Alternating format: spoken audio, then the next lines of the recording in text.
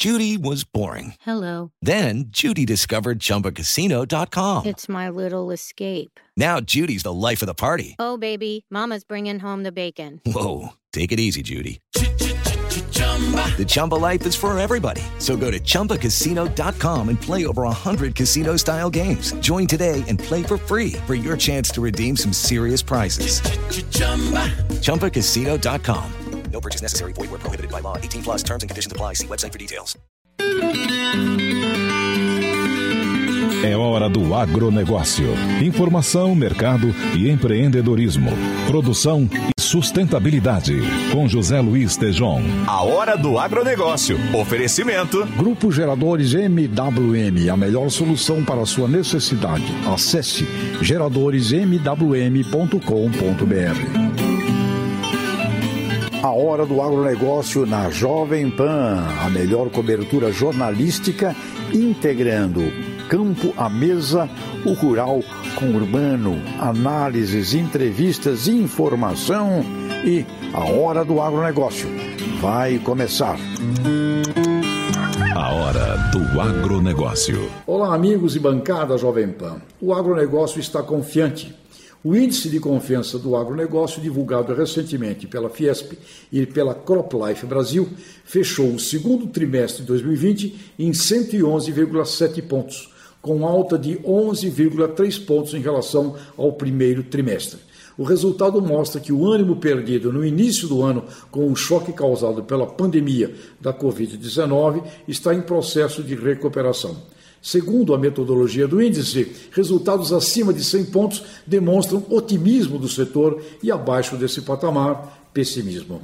O índice relativo aos segmentos do antes da porteira, que reúne a indústria de fertilizantes, máquinas, implementos, sementes, defensivos, entre outros, foi o que registrou a principal mudança positiva de cenário.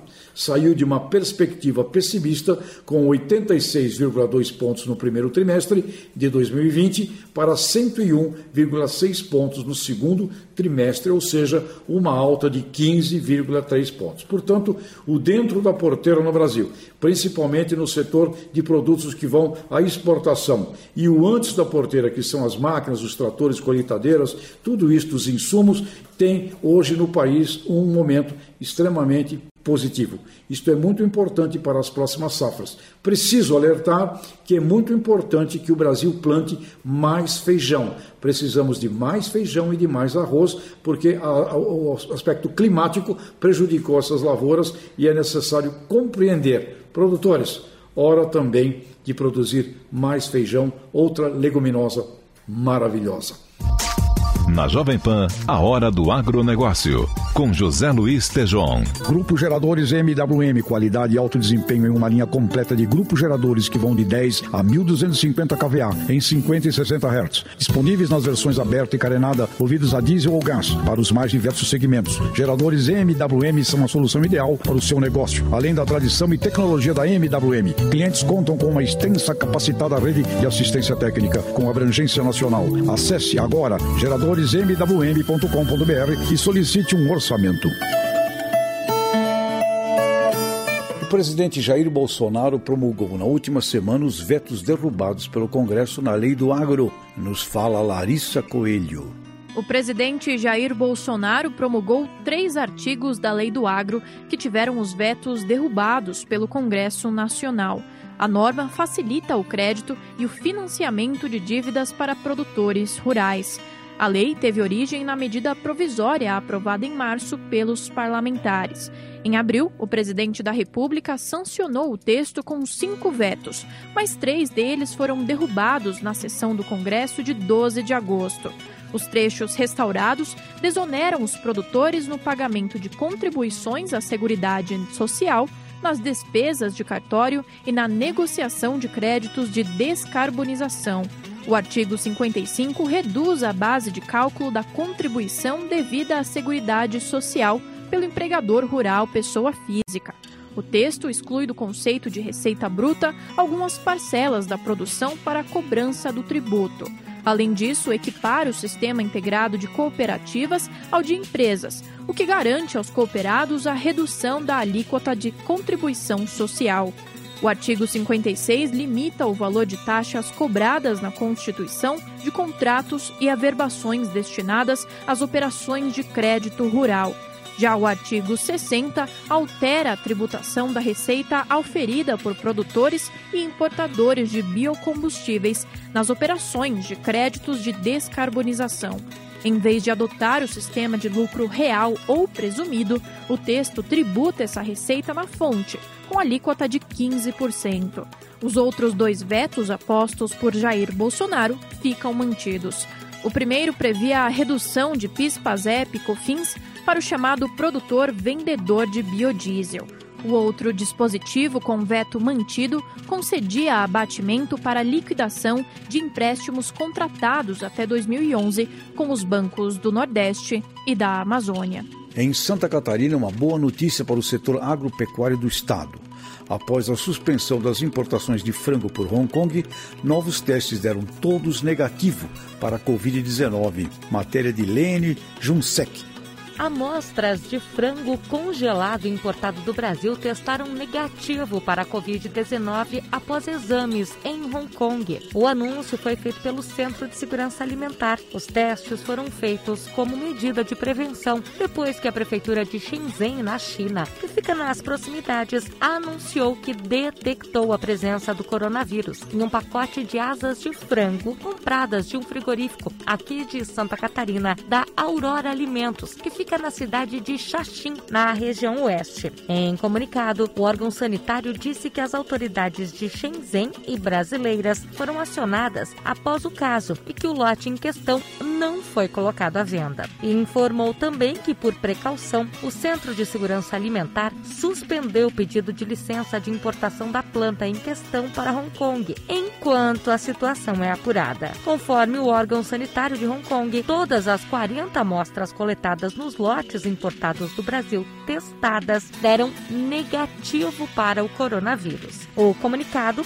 cita ainda que a Organização Mundial da Saúde e as demais autoridades da área afirmam que não há evidências de que pessoas possam contrair a doença pela comida, mas ressaltou que as pessoas devem evitar consumir produtos animais crus ou mal cozidos. A Associação Brasileira de Proteína Animal disse que vai esperar a confirmação oficial para se posicionar sobre o assunto. As Filipinas também divulgaram nesta semana a suspensão temporária de carne de frango brasileira. A carne de frango é o principal produto da pauta de exportação de Santa Catarina. De janeiro a julho deste ano, o estado embarcou 578 mil toneladas do produto, faturando mais de 916 milhões de dólares. Santa Catarina é reconhecida internacionalmente pela qualidade do seu agronegócio e o cuidado com a sanidade animal e vegetal. É o único estado brasileiro reconhecido pela Organização Mundial de Saúde Animal como área livre de febre aftosa sem vacinação e também área livre da peste suína clássica. Lene Junsec para a Rede Jovem Pan. Mesmo com a crise da pandemia da Covid-19, o setor do agronegócio conseguiu continuar crescendo e as exportações da soja têm registrado bons números, nos fala Beatriz Manfredini. O setor agropecuário é um dos menos afetados pela pandemia da Covid-19 no Brasil. A Associação de Comércio Exterior do Brasil indica que a soja deve conquistar, em 2020, o título de principal produto de exportação do país pela 6ª vez consecutiva. Segundo a AEB, até a 3ª semana de julho, o Brasil havia exportado 66 milhões de toneladas de soja. A projeção inicial era de 78 milhões de toneladas em todo o ano. Uma das principais razões dos bons números é a alta demanda vinda da China. De uma fazenda em Sinop, no norte do Mato Grosso, o agricultor Alexander Pozobon sentiu de perto a valorização do produto durante o ano. Por conta das exportações que aumentaram, a gente teve até um efeito positivo, onde o produto foi mais valorizado, a gente exportou mais, a demanda mundial está maior nesse período para a gente. Os números crescem, no entanto, na esteira de debates sobre desmatamento no Brasil. O agricultor Rodrigo Pozobon, irmão de Alexander, afirma que o agronegócio não tem interesse no desmatamento das florestas. O agronegócio não está acabando com o pulmão do planeta. Isso é uma mentira. Nós temos 80% da propriedade preservada. Não somos uma exceção, somos a regra de todos os produtores aqui. E entendemos que é do meio ambiente que vem a nossa chuva, que vem a nossa produção, que vem o nosso sustento. Então nós precisamos de sustento, nós precisamos do meio ambiente para ter o nosso sustento. Em São Paulo, o Índice de Confiança do Agronegócio da Fiesp fechou o segundo trimestre de 2020 em 117,7 pontos, acima dos 100 pontos que indicam otimismo do setor. Isso representa uma alta de 11% em relação ao primeiro trimestre. Na Jovem Pan, a hora do agronegócio, com José Luiz Tejon. Grupo Geradores MWM, qualidade e alto desempenho em uma linha completa de grupos geradores que vão de 10 a 1.250 kVA em 50 e 60 Hz. Disponíveis nas versões aberta e carenada, movidos a diesel ou gás, para os mais diversos segmentos. Geradores MWM são a solução ideal para o seu negócio. Além da tradição e tecnologia da MWM, clientes contam com uma extensa capacitada rede de assistência técnica com abrangência nacional. Acesse agora geradoresmwm.com.br e solicite um orçamento. Na Jovem Pan, a hora do agronegócio, com José Luiz Tejon.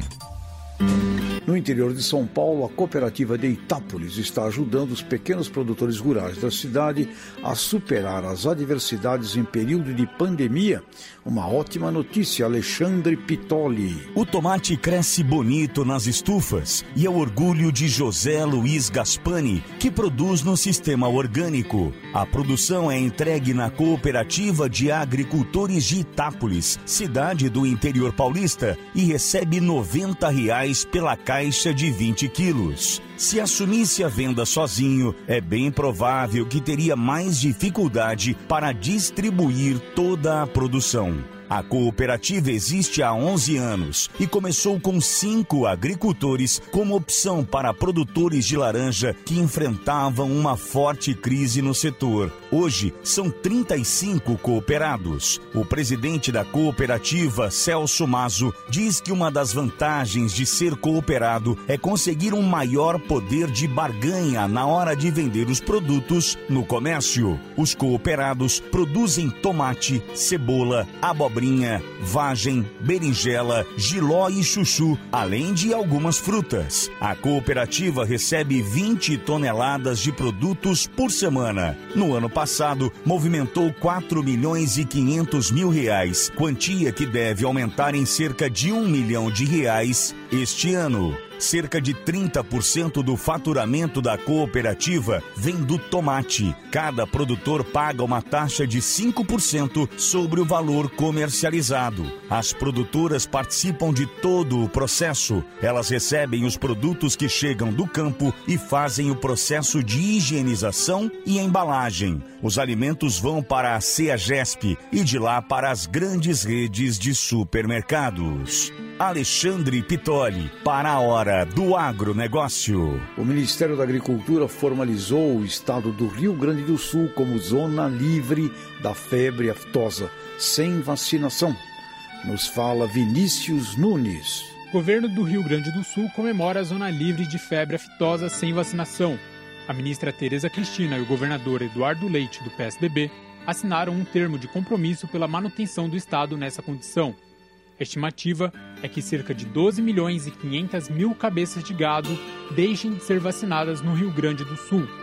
O termo faz com que deixe de ser necessária a aplicação de 20 milhões de doses anuais da vacina. O Ministério da Agricultura, Pecuária e Abastecimento também atribuiu status ao Acre, Paraná e Rondônia, além de parte dos territórios do Amazonas e do Mato Grosso. Para a manutenção da zona livre, as regiões atenderam requisitos básicos, como o aprimoramento dos serviços veterinários e implantação de programas para manter o gado livre da doença. Segundo a ministra Tereza Cristina, o reconhecimento nacional da zona livre de febre aftosa dará a oportunidade dos estados ampliarem a participação no mercado global de carne. A expectativa é que mais de 40 milhões de cabeças estejam prontas para serem exportadas. O governador Eduardo Leite afirmou que a certificação deve gerar mais empregos e renda para o Rio Grande do Sul. A Conab elevou a estimativa para a produção de cana-de-açúcar. Murilo Pavini. A produção de açúcar do Brasil deve somar 39 milhões de toneladas na temporada 2020-2021. A projeção é da Companhia Nacional do Abastecimento e representa um crescimento de 32% frente à safra anterior. Serão 642 milhões de toneladas, com redução de 0,1% frente à temporada 2019-2020, mas superior à estimativa de 630 milhões feita em maio.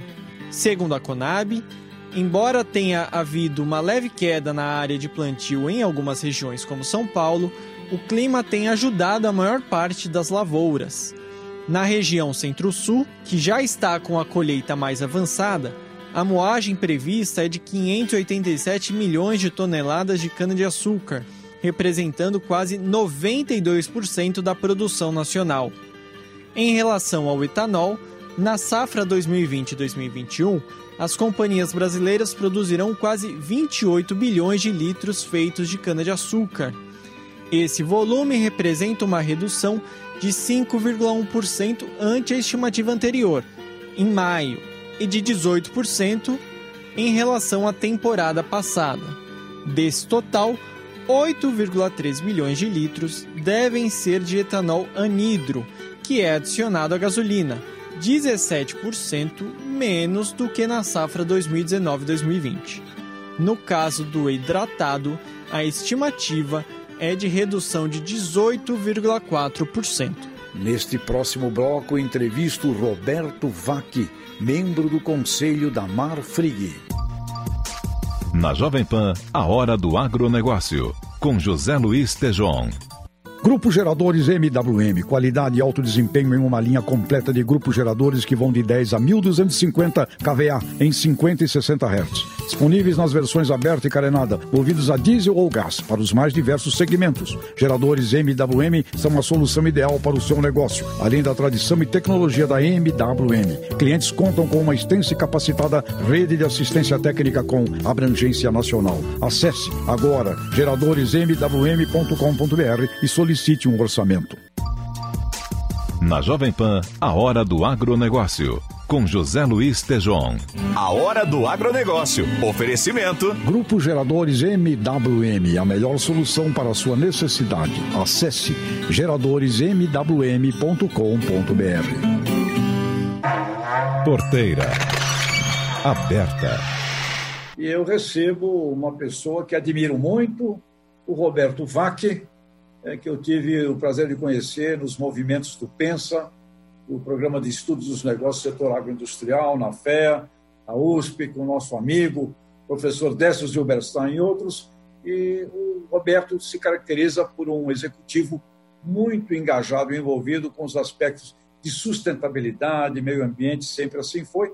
E agora ele está na Marfrig, ele está no conselho, membro do Conselho de Administração da Marfrig. Roberto, bem-vindo aqui à nossa Jovem Pan.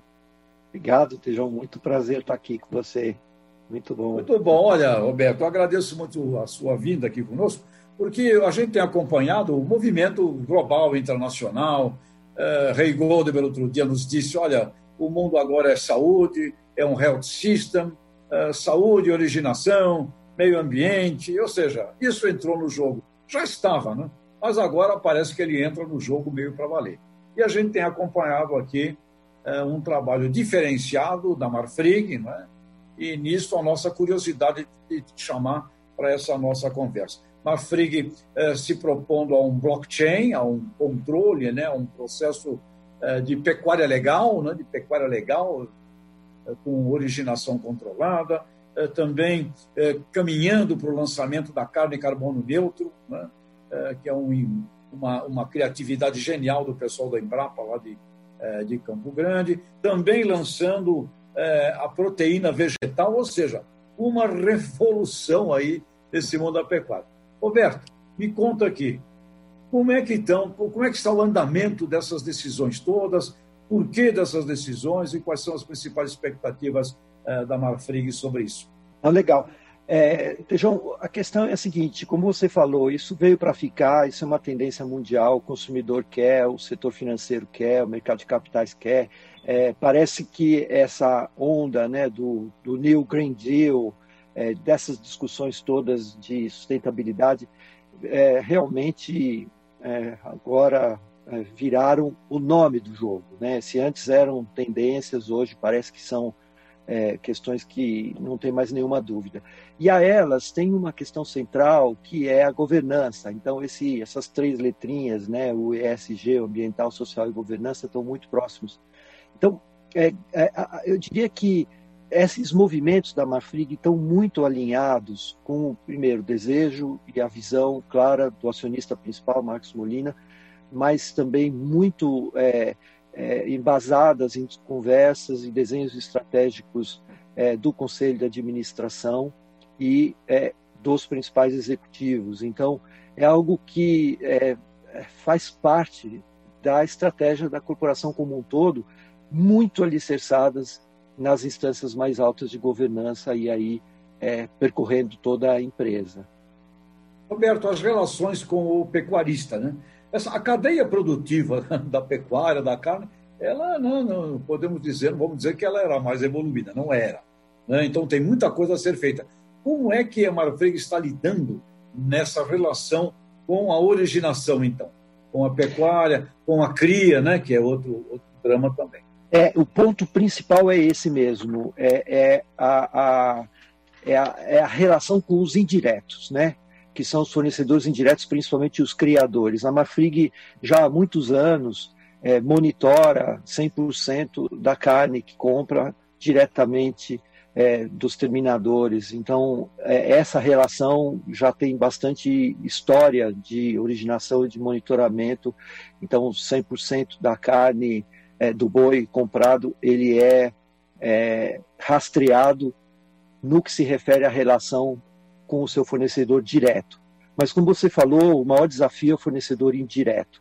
E a forma como a Marfrig tem trabalhado com isso se assenta em 2 pilares. Primeiro, o mapeamento das zonas de risco, né? Já há algum tempo, a empresa tem montado os esquemas, os sistemas de monitoramento com o apoio de outras organizações como o AgroIcone, Map Biomas, tem várias organizações que hoje permitem que você faça um monitoramento de tudo que está acontecendo no território brasileiro e as zonas de risco. Então, um dos pilares é esse mapeamento das zonas de risco. O segundo pilar, que diria assim, extremamente importante, tem a ver com o que você falou, que é o monitoramento da cadeia inteira e as relações e as transações nessas cadeias. Então, o envolvimento do fornecedor direto para que ele aponte como foi o trânsito das transações que ele fez até chegar no criador. É extremamente importante a transparência de como essas transações aconteceram e, portanto, o engajamento de toda a cadeia de negócios num compromisso dessa natureza é fundamental.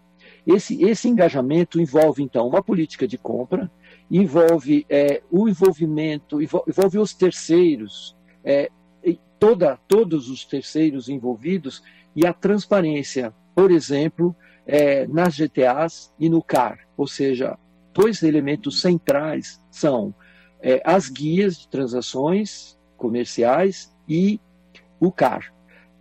Com isso, é possível, o cruzamento desses dados, é possível você, por exemplo, lidar com índices de produtividade de pastagem e ir conhecendo melhor o que está acontecendo nessa cadeia toda.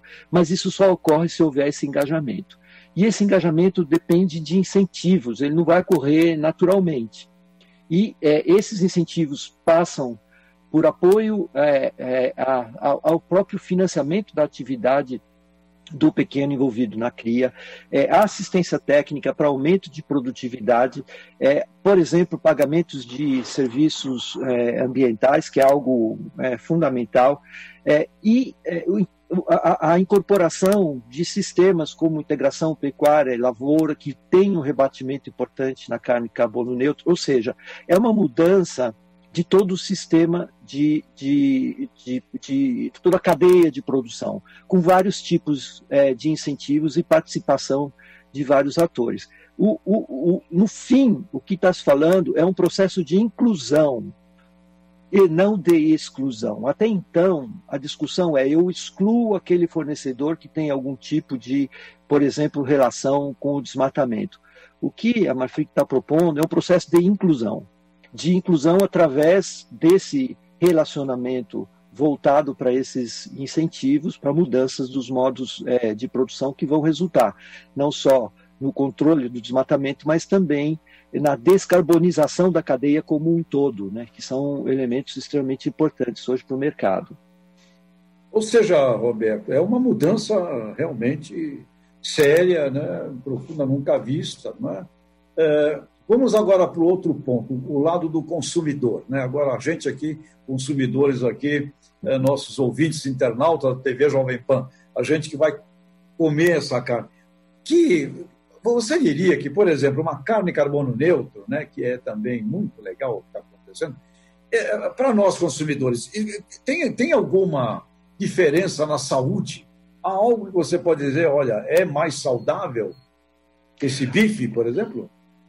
Tejão, eu acho que, como você falou, a primeira abordagem do Goldberg, que fala da saúde única, eu acho que sim, você tem um modelo de produção muito mais monitorado, tanto do ponto de vista das condições de produção, mas também das questões sanitárias. Então, quando a gente fala de rastreabilidade, nós estamos falando desse conceito de uma saúde única, né? De uma saúde que envolve as questões sanitárias, envolve a relação da produção com o seu entorno. O quanto que o consumidor final percebe isso, eu acho que ainda não é tão evidente. O que ele tem é uma consciência de o consumo de um produto diferenciado do ponto de vista da sua relação com o meio ambiente, da sua relação com a sanidade, por exemplo. Então, do ponto de vista de percepção, de sabor, etc., claro que é uma carne que tem um processo de produção mais curto, então, portanto, ela tem características organolépticas, etc., diferenciadas. Ela é uma carne diferenciada sobre esses aspectos, mas eu não sei o quanto o consumidor final percebe tudo isso como no momento em que ele está degustando a carne. Agora, ele percebe crescentemente a necessidade de que as empresas que fornecem esse produto tenham essas preocupações. Isso claramente é uma tendência não só do consumidor, mas do consumidor final, mas das cadeias de suprimento. Das cadeias de supermercado, por exemplo, estão cada vez mais envolvidas e preocupadas em oferecer essas opções para o seu consumidor. Então, esse contínuo, né, que nós estudamos já há tanto tempo, das cadeias, dos sistemas agroindustriais, ele chega, assim, no final da cadeia com uma série de informações de diferenciação dos produtos. Muito interessante. Estamos realmente reunindo o consumidor final ao início, a semente do boi, né? lá na cria, com rastreabilidade. Roberto, preciso aproveitar aqui a tua experiência. Tem muita gente que reclama, que fala mal. Olha, o Brasil é usado, o pessoal fala mal do Brasil, estão usando essa coisa de meio ambiente só para criar barreira. Tem visões desse tipo, né? E tem as visões outras, né? Que são as visões de uma consciência, um pós-Covid-19, etc. Qual é a sua opinião sobre esta questão meio ambiente, Amazônia, biomas, etc., para o nosso país, para o Brasil?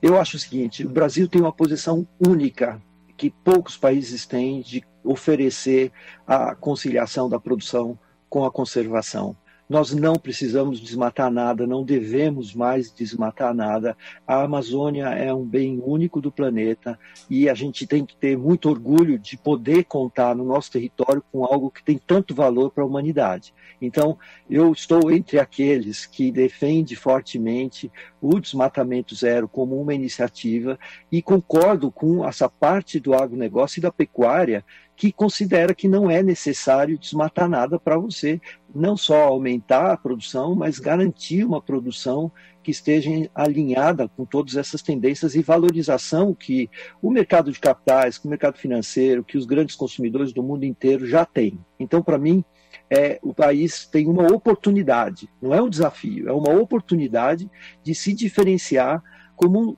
o maior produtor verde do planeta, de commodities verdes, não só na pecuária, mas no agro em geral, na mineração também.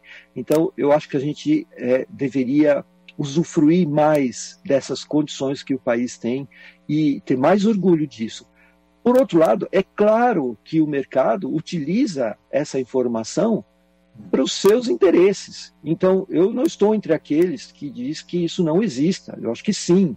Há sim também movimentos por parte do mercado de utilizar essa fragilidade que o Brasil apresenta hoje, que é o alto desmatamento e as queimadas, como um instrumento de pressão comercial.